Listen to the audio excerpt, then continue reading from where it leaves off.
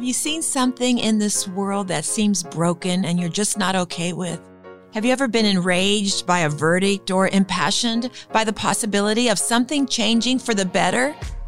Well, that, coupled with the right next steps, can actually change the world. Reformers aren't perfect. We aren't flawless. We aren't always courageous, and we don't always know what to do next. But we are convinced that inaction for us is simply not an option. So we've decided to find godly solutions to the problems in our world, and we invite you to join us on this journey. Welcome to our new podcast, The Reformers Collective.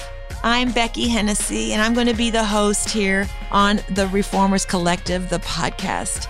Early in my life, I knew that I was a little bit different. I wasn't okay with the broken housing situations or the lack of food that some people have or the broken families.